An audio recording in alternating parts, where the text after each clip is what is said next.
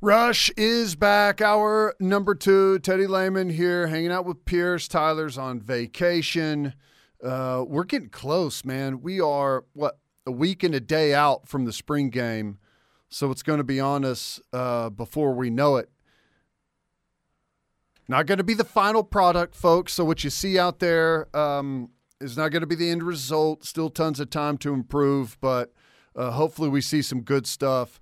I continue to see the text coming in of what you want to see out there. 651-3439 from the 713. Need to see a wide receiver step up. Who's going to be the go-to dude? Yeah, I'm really interested in that. I like what I've seen from Andrell Anthony, absolute blazer. Whenever I was out there Wednesday, they had a scrimmage Wednesday, and Jalil Farouk made a bunch of really nice plays. I was assuming that Farouk would end up being wide receiver 1 after his usage in last year's scheme. Right. Shark says game clock management. Got to be better at that this year. I agree. There's a lot of stuff last year that just did not look good. Zane wants to see faster snack concessions. I think that's actually going to happen. That's funny. But I think last year they shouldn't have been surprised with the numbers that showed up, but massively understaffed. They did not treat it like a typical game day whenever you've got 70,000 people showing up. Like the traffic wasn't blocked off, and I think there was all kinds of issues. And you got to remember, like last year, I think we were still under a lot of the COVID stuff, so it was hard to find staffing for some of those spots. Like there was a lot of issues last year. Hopefully, they're going to be way more prepared this year, which, by the way, 2:30 kick. Kyler Murray's situation, the unveiling, I think, is at 11:30. So get out there early, hang out, see the festivities. Should be a lot of fun. I got a question for you. Yeah. What's your big thing you're watching from the spring game? What are you looking for? I'm going to be watching the offensive line. I think that we could talk about who's going to be the go-to wide receiver, like what do the running backs look like, and even like what type of year is Dylan Gabriel going to have. And I don't think you can assess any of those things fairly without knowing what you have in the offensive line. A really good offensive line will make average players look better than what they are.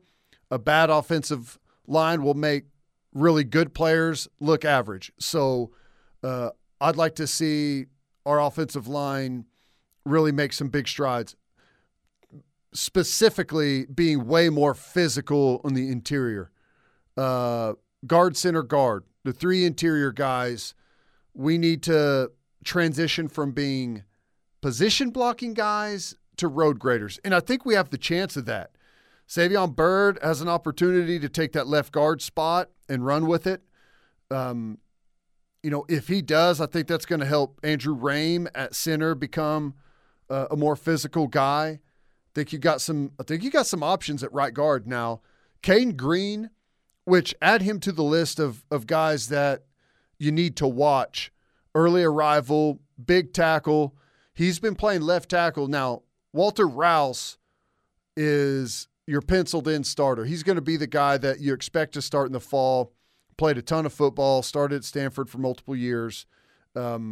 He should be the starting left tackle. But Caden Green has gotten some time there, throughout the spring. He's done a really good job. He's athletic. He's got good size. Just needs to mature some physically and get a little bit better understanding of the offense. But from what I've seen of him, looks pretty impressive.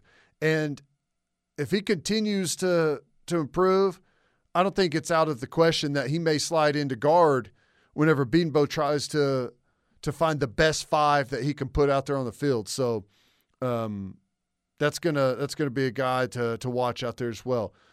From the 405, wants to see better announcing from the radio broadcast. It's happening. Toby is calling television, and Chad McKee is doing the play-by-play for the radio. So expect it to be much better than it typically is.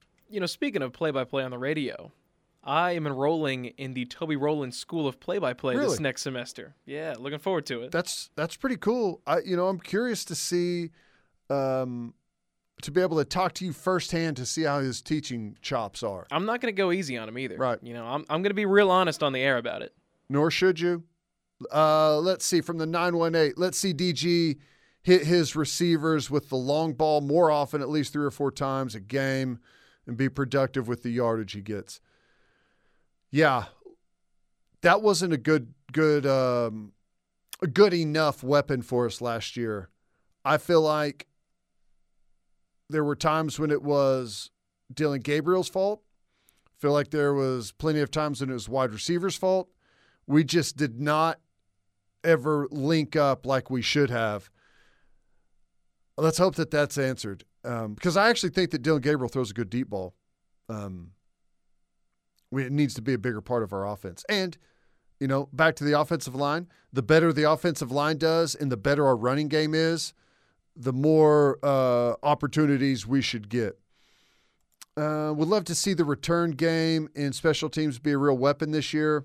When's the last time we ran a punt or kickoff back for a touchdown? It's been a long time. That's from Camo Sooner. Yeah. I don't know. Let's see. Drake Stoops will be a guy that they'll have returning punts. I'm sure Gavin Freeman will be a guy that they have back returning punts. Who else am I missing? Did Farouk return punts last year? That's what I'm trying to think. I think he would make sense to be there. I'm not sure if... I think he might have replaced Mims when Mims kind of stopped doing it towards the end.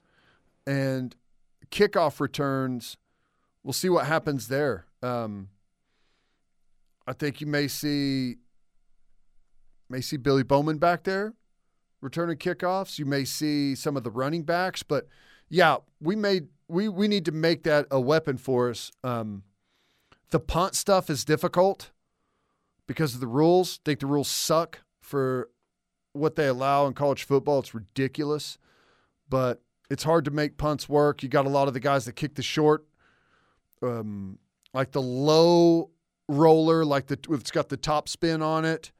And, the guys that will hold the ball before they punt it, take it a couple extra steps, let the coverage unit get downfield. And in college, everyone can release on the snap downfield. In the NFL, you've got to wait till the ball's punted, except for the end guys on the line of scrimmage. I wish college would adopt those rules. So that's what I was going to ask you. Is that the rule that you don't like about college? Yeah, it sucks. It's stupid. That's why everyone lines up in that ridiculous punt formation where they spread everyone out and they just snap it and everyone releases downfield. And obviously, whenever that's the case, you just put the wall back there to protect, which, they regulate what you can do. You can't go over the top of that wall and all kinds of stuff. So everyone gets way downfield before the punter's able to receive it. So it's stupid. But, as we continue to bubble wrap society, they're looking for ways to get special teams out of the game. So we'll see. Who will make – this is from Patrick. Who will make the defensive calls? I think Roof will make the calls with, I'm sure, veto power from Brent Venables. That's what I assumed would have been the case. But I'm not sure. Maybe Venables is going to make it. Not sure. Then what would Roof be doing? He'll be up in the top in the box, and he'll be coaching the backers. I think he'll be in the box, but he'll be coaching the backers, and it's not a fair.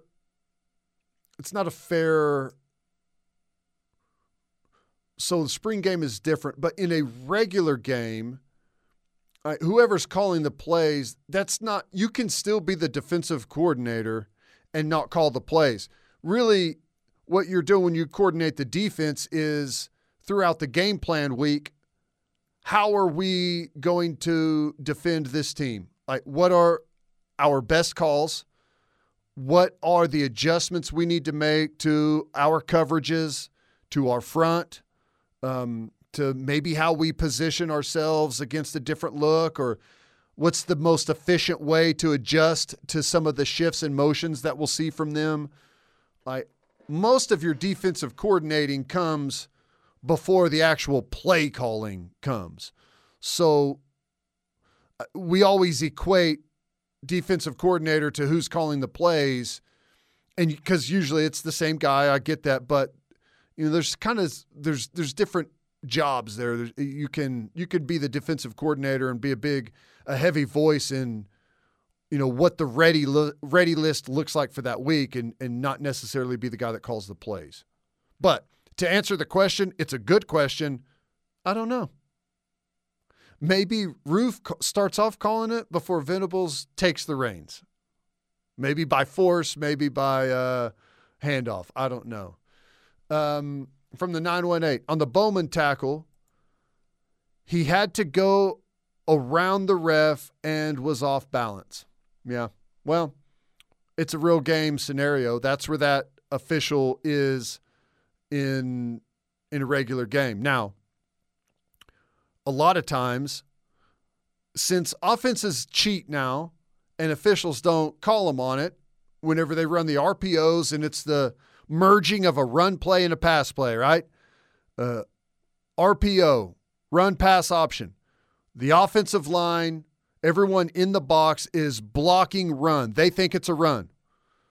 The wide receivers are running a pass. They think it's a pass. The quarterback is reading. Typically, it's different on the call, but typically it's the overhang player to see how he reacts to the run action. If he steps up and is aggressive playing the run, the quarterback pulls it out and hits the passing play in behind him. Meanwhile, offensive line is blocking run and downfield past the line of scrimmage. Clearly illegal. It's ridiculous. They allow it. So stupid. They think that football fans are too dumb to enjoy a lower scoring game, so they just take a deuce on the rules that have always been used. But here we are. So that official, whenever it's a running play, is supposed to step back to get out of the way. When it's a passing play, he's supposed to step up. And because of what they allow now, he's often in purgatory, so to speak, or just constantly in the way. So there's that. But no, you're right. He did get bumped off by the official. JR from Broken Arrow here would like to see the offense change pace, like some drives go slow and others lightning fast. Yeah, I agree. I think the best way to use speed to your advantage is to also add not necessarily deception, but a surprise, right? For instance, if you're a pitcher, you're a baseball guy, and you got a fastball that's in the upper 90s, and that's all you got, it doesn't take very long for hitters to catch up to it, right? The change of speed in baseball is almost the hardest part. It's the movement. I mean, that's why, like, the Astros, when they had the old, buzzer thing, that's why it was so easy for them to hit, is they knew what was happening. So if you were going fast each time, I mean, you can kind of prepare for that. So change of speed is critical. So if you can be maybe a little bit more strategic as to when you deploy that, I think you can have some better success. Sometimes it's not across the board. If you're going fast and a defense is in total chaos and you're just ripping them, well then, keep going fast. I got no problem with that. But it does help your defense to slow things down, possess the football, chew up the clock, chew up the chains. But again, that goes back to having a better offensive line and being able to run the football better. Last year, because of wide receivers not being able to separate and not being able to push people off the football with the offensive line, we were left with going fast was one of our only weapons that we could deploy. So got to get better everywhere. All right, quick timeout. Keep the text coming. Good stuff. 651-3439. Hour number 2 rolls on next. Rush is back. Hour number 2 rolls on. Keep hitting the text line. Good stuff from you guys. 651-3439. All right. I want to see a DB turn and find the ball, then make a play on the ball in the air. Yeah, that was a problem last year. I don't know. It happened. It happened a lot where we had guys not turn, find the football, be in good position relative to the receiver, but get called for the pass interference. That's tough. It's a tough play to make, but you have to fight. The instinct is to stay where you are, keep your eyes where you are. As soon as you take your eyes off the receiver, it feels like you've totally lost touch with the play. It's not easy, but it's how you have to learn it. Get yourself in good position, be in phase with the receiver, kind of know where you're at on the field and know the timing of when to turn and find the football. And then, just kind of become the receiver at that point. It's not easy because it's whenever you're in that position, whenever you turn to find the football, you're almost you are it's hard to explain, but whenever you're defending a pass, like the pass breakup is what you want, right? Defend the pass. You can't always get your hand on it. So the next thing that you need to do is, if you can't get your hand on the pass, what do you need to do? You need to secure the tackle, right?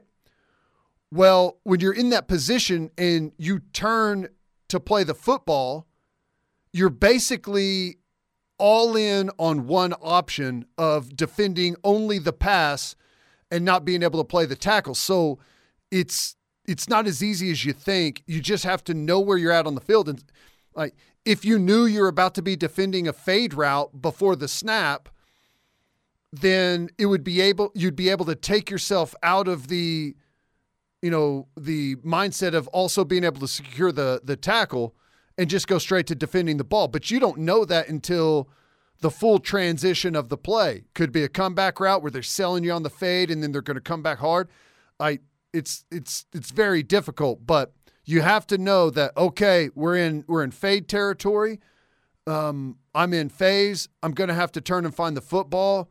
It's just a risk that I have to give up for the most part, the ability to make a tackle should the play be completed. So it's tough, but yeah, we've got to get better at that. I'm so tired. This is from the 405. So tired of watching our teams not be able to wrap up and tackle for the last decade. How many times did we have a guy dead in the backfield and it turns into a huge game? It's a lot.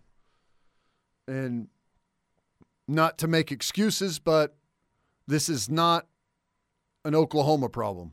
It is a college football at large problem. Tackling has gone down. A lot of reasons for that. Reason number one, offenses have gotten way better at utilizing space, gaming the rules, using tempo, using illegal plays, RPOs where linemen are downfield, stressing certain players, overhang players, making it difficult. Like that's number one. Number two, we don't, I say we as a sport, not just Oklahoma, don't tackle as much, not nearly as physical. Way more has been put on less exposure for the players as far as full contact. There, in my opinion, is a direct link between teaching the horrendous hawk tackle or rugby tackle with guys missing tackles. Ever since that crap started to creep in is whenever you've seen players running wild all over the football field. Everyone that's texting right now that played Little League or high school football, you were taught that whenever you went to tackle someone, you got your head across, right? Got your head across the ball carrier. Now, a lot of places teach head behind, which is what? That is an arm tackle, which is not what you want. I have a question for you. Yeah. With the implementation of the targeting rule from the defensive side, right? Why is there no offensive targeting where the running back can just put his head down and run as hard as he can at a linebacker, but the linebacker has to sit back for it? Thank you for that. I talk about this a lot. It is infuriating to watch. What are you supposed to do? It is in the rules. They are not supposed to be able to do that. And Can we see it get called? We were told whenever they implemented this rule that it would be called. I have never seen it called. I don't think I have. And almost every running back does it nonstop. Yeah, especially those power backs. I mean, I remember back when OU was playing Alabama in the playoffs, Josh Jacobs ran over someone. I forget who it was on OU. And he just, I mean, it was the top of his helmet was in that dude's gut. I mean, it was the most obvious targeting you could have on the offensive side. I'm trying to remember who it was. He hurt his hamstring on the play, and he was hurt for a long time. But, yeah, it's supposed to be called. Why don't they call it?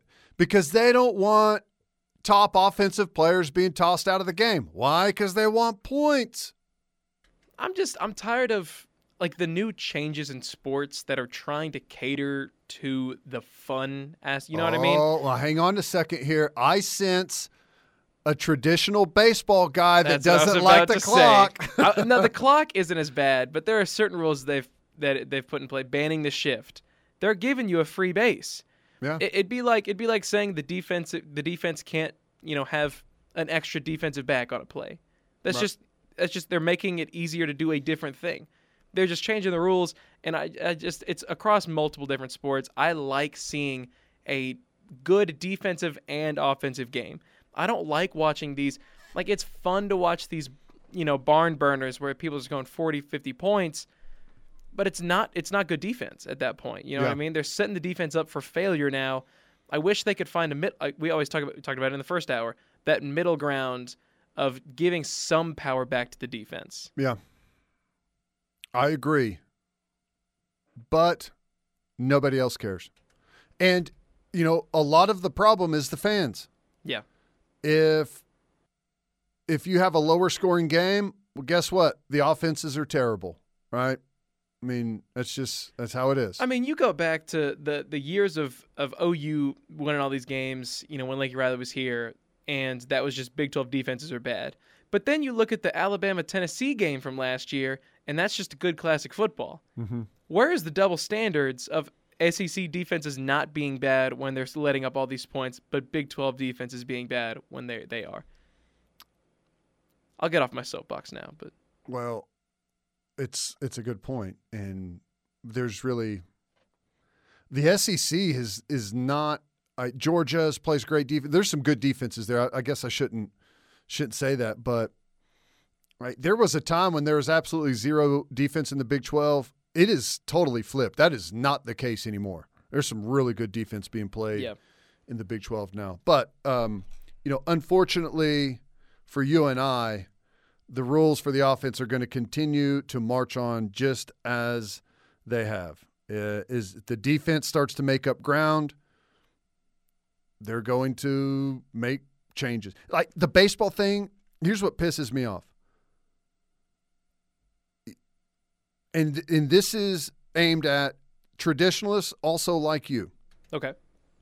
And this isn't your fault, but it's baseball.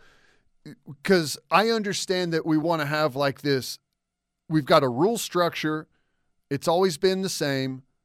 Like if we're comparing players and statistics and home runs and strikeouts and all of these things, it needs to be uniform and it should always stay uniform. The problem with that is Major League Baseball has screwed with it forever by turning up and down the baseball. That's the biggest problem. And it should they should keep the baseball the same. I don't understand always. how they get by with changing it. I mean, like, you can't change the football. The NFL just can't, make it, have more air in what year. Not obviously Tom Brady can, but you know what I mean? Like, it doesn't make sense that baseball just decides. Uniform, right? Yeah, I completely agree. I've never understood. I think this year, with those new rule changes, they want it to be an offensive-heavy sport now with baseball. Mm-hmm. Banning the shift, making the bases bigger, making it a little bit easier for stolen bases, that kind of thing. Also, you're seeing a lot more of the long ball right now. I think the balls are juiced again, and it's just. I mean, you're setting up pitchers for failure. One year they openly said that they changed the baseball for the playoffs. It was 2019, I believe. Yeah. That's insane. What? That's insane. What? Yeah. Without telling, you know what? I would be more fine with it. I wouldn't be okay with it, but it would make more sense if you at least just said it before, not after the fact. And, the other problem, like the shift issue, the problem with that is arbitration. When a player goes to arbitration and is trying to get a bigger contract, they will say, well, you didn't hit enough home runs. Right. Like, if this is what you want, you have to look at the other players, and you didn't hit enough home runs. So if you want to get into that salary range, you have to hit more home runs.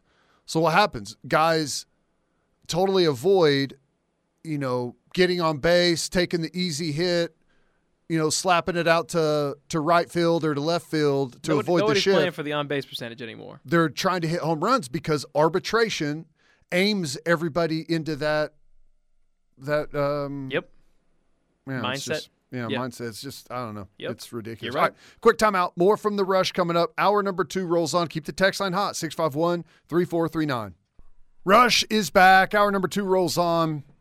Teddy Lehman here, hanging out today with Pierce, who's stepping in for Tyler, taking you into the weekend. Keep the text coming, 651-3439.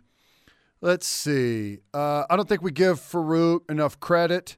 Dude was basically Debo last year, plus he has good size. Without a doubt, be the number 1 receiver. It's who's going to be the deep threat. Anthony Anderson and a lot of guys, probably Stoops and Freeman. And I mean, there's some truth to that. I do think that Farouk he's the most physical. I mean, he looks the strongest of the group. He's not small. He's over 6 foot tall. I don't know what his weight is listed at, but he looks like he's got some good size to him.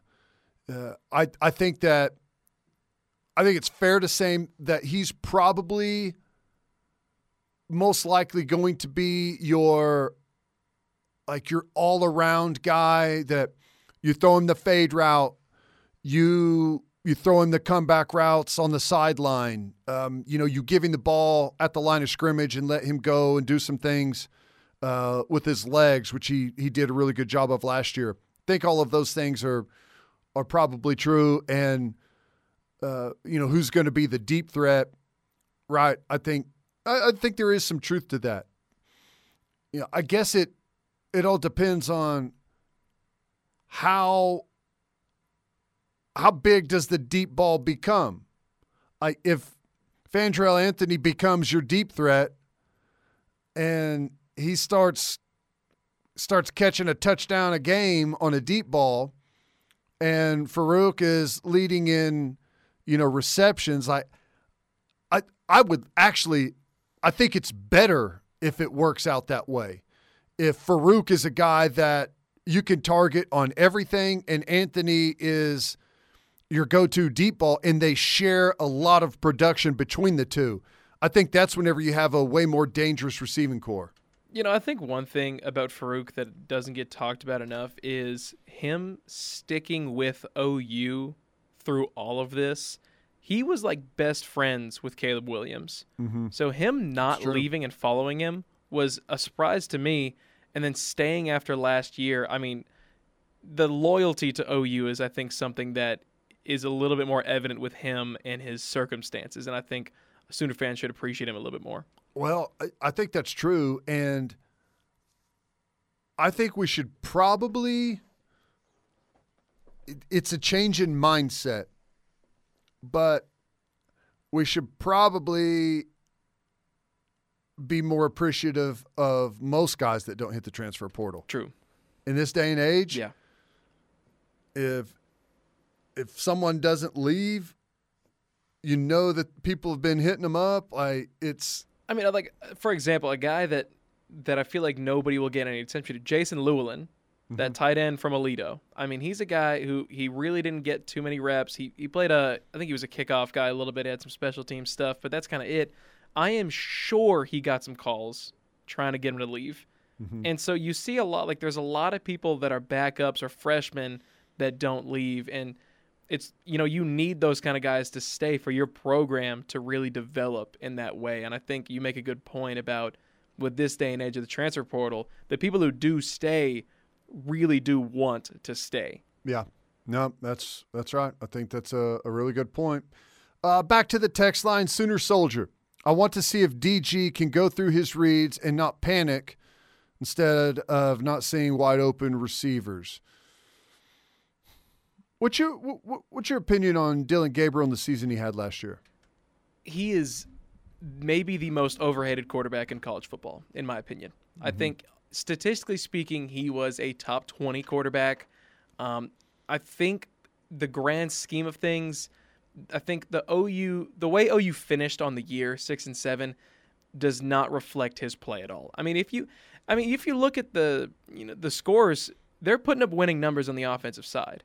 There's not a lot of games where you can get mad at the offense for losing a game. I think the problem is they didn't. There was times whenever the defense played, and it was usually in the same game where offense would start good, just like the consistency. And the defense would not be good early, but would really get a bunch of stops late, and the offense couldn't take advantage of it. It's just neither side could really get on the same page, it felt like. There were a lot of times where if both of them could click at the same time, then you could really see OU excel in that way. But I think Dillon Gabriel is still a great quarterback, and I think he's going to take leaps and bounds ahead. Just having that 1 year under his belt already with a noose, you got to think that's his first year with Jeff Lebby. So having another year of experience under this system, I expect Dillon Gabriel to be a top 15 quarterback this year. Yeah. One thing I'll add quickly before we move on, I think part of the thing with Dillon Gabriel is like some of the panic that the texter's talking about, Sooner Soldier. I think that comes from not trusting your offensive line. That goes back to what you made, the point you made earlier too. And, some guys never trust their offensive line. Even when they're good, there's the clock is always going off, and they're panicked to get rid of the football, rush something, and end up making mistakes because of that. I don't think Dillon Gabriel's one of those guys, but I mean the point is valid. Like, he does need to be better. Sometimes he took too many sacks and didn't get rid of the football. Other times he got rid of the football in a panicked manner and made an errant throw or inaccurate throw because he was a bit rushed. So he does need to find that sweet spot a little bit, but we do need better play from the offensive line. Is the spring game on TV? Yes. Is it going to be on ESPN Plus? Is that right? ESPN Plus? I think I'd be surprised if it wasn't at this point. Toby Rowland on the television call with Keith Jackson. That'll be cool. Ty from Bartlesville. Don't forget about Peyton Bowen in the kick return game. He's a weapon there. Yeah, interesting. He returned punts for Den Geyer. Yeah. There was that playoff game they had, and they got a 3-and-out stop. He had a couple pass breakups, and then he returned the following kick for a touchdown. So, yeah, definitely he could be back there. Yeah, could be back there. I'm not sure, and there's a couple of people that text that in. What about Bowen as the punt returner? And here's another one. Do you think Andrel Anthony could be used at a returner? I think that depends on how what his role in the offense is. Because I was among the group of I didn't want Mims being back there just because when you got a wide receiver one, you need him to be that wide receiver one. So if he's got a really deep, like you were talking about those deep routes, I don't know if they have him necessarily. If he's doing a deep route like that, I think they might put him back there. But if he takes more of a, kind of wide receiver one, is going to take a bulk of the receptions, I think they kind of leave him off of that. Yeah. No, there's a lot of that. Yeah, and it's hard because, in my opinion, the punt return game is less about who's your best returner and more about who's the most consistent guy that catches the ball every time. And I don't mean guys that drop it. I mean guys that let the ball hit the ground. There is so much lost yardage from guys that don't run up and make the catch on the ball, instead letting it hit the ground, let it run out. You're talking sometimes 10, 15, 20 yards. I mean, that's when you see ends up being lost yardage. That's those bounce and kind of roll situations. That's when you're getting pinned inside your own 5. Yep. I mean, that's a great point. I didn't really think of it that way. When I thought about punt returns, that's the most important thing. You cannot let it hit the ground. Yeah. This is from Santa John. If Coach Venables is super involved with the defense on game day, who is concentrating on the overall game management? I'm not exactly sure how all of that is, like what the exact protocol is there. I know Matt Wells is involved in that to a certain degree, a former head coach at Tech. Now that Seth Luttrell is on staff as an offensive analyst, maybe he'll have a role in that, but I'm not exactly sure how that goes down. But it is something that does need attention. And it's a little bit different of a dynamic because most of your game management comes when the offense has the football. And if you're heavily involved in the defense, most of that work comes while the offense has the ball and you're making adjustments to what just went down in the previous series.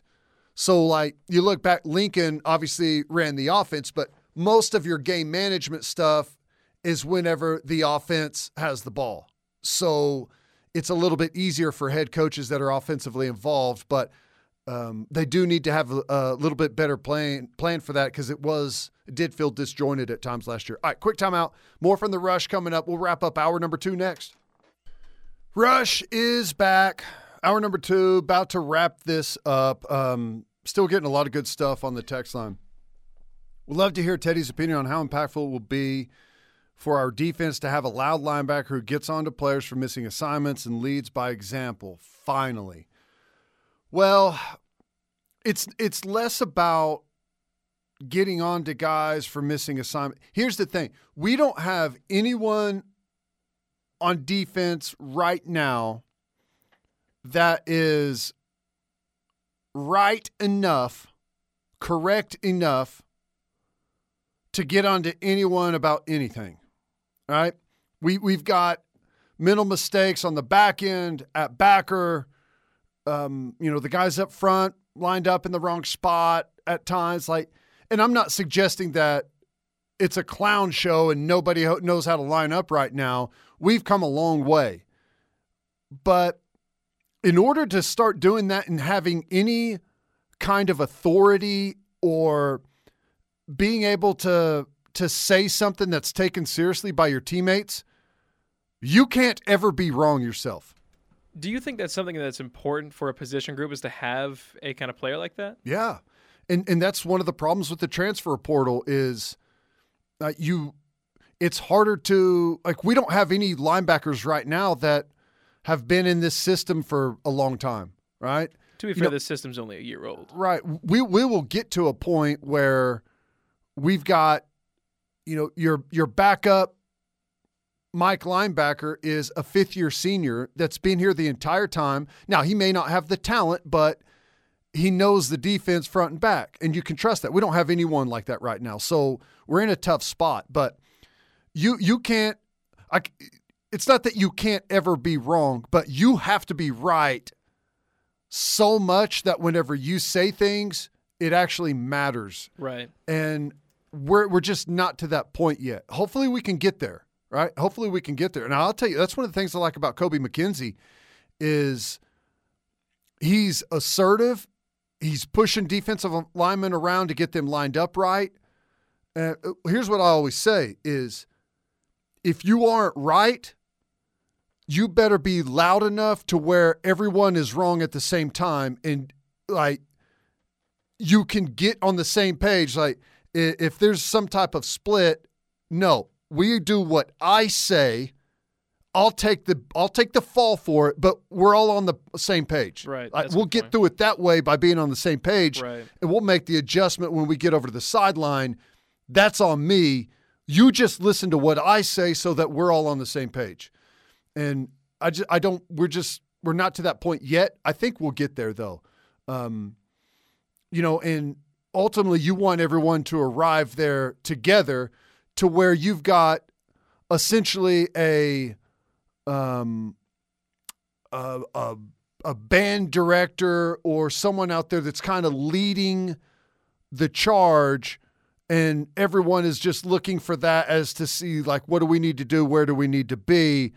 Like, not necessarily barking at people, like, and getting on to really good teams. Like, you don't even have to do that. And I say, like, most good teams, like you say, who are the leaders? It's hard to identify them because everyone is doing what they're supposed to do. You know. All right, quick timeout. More from The Rush coming up. We got the final hour next. Stay with us.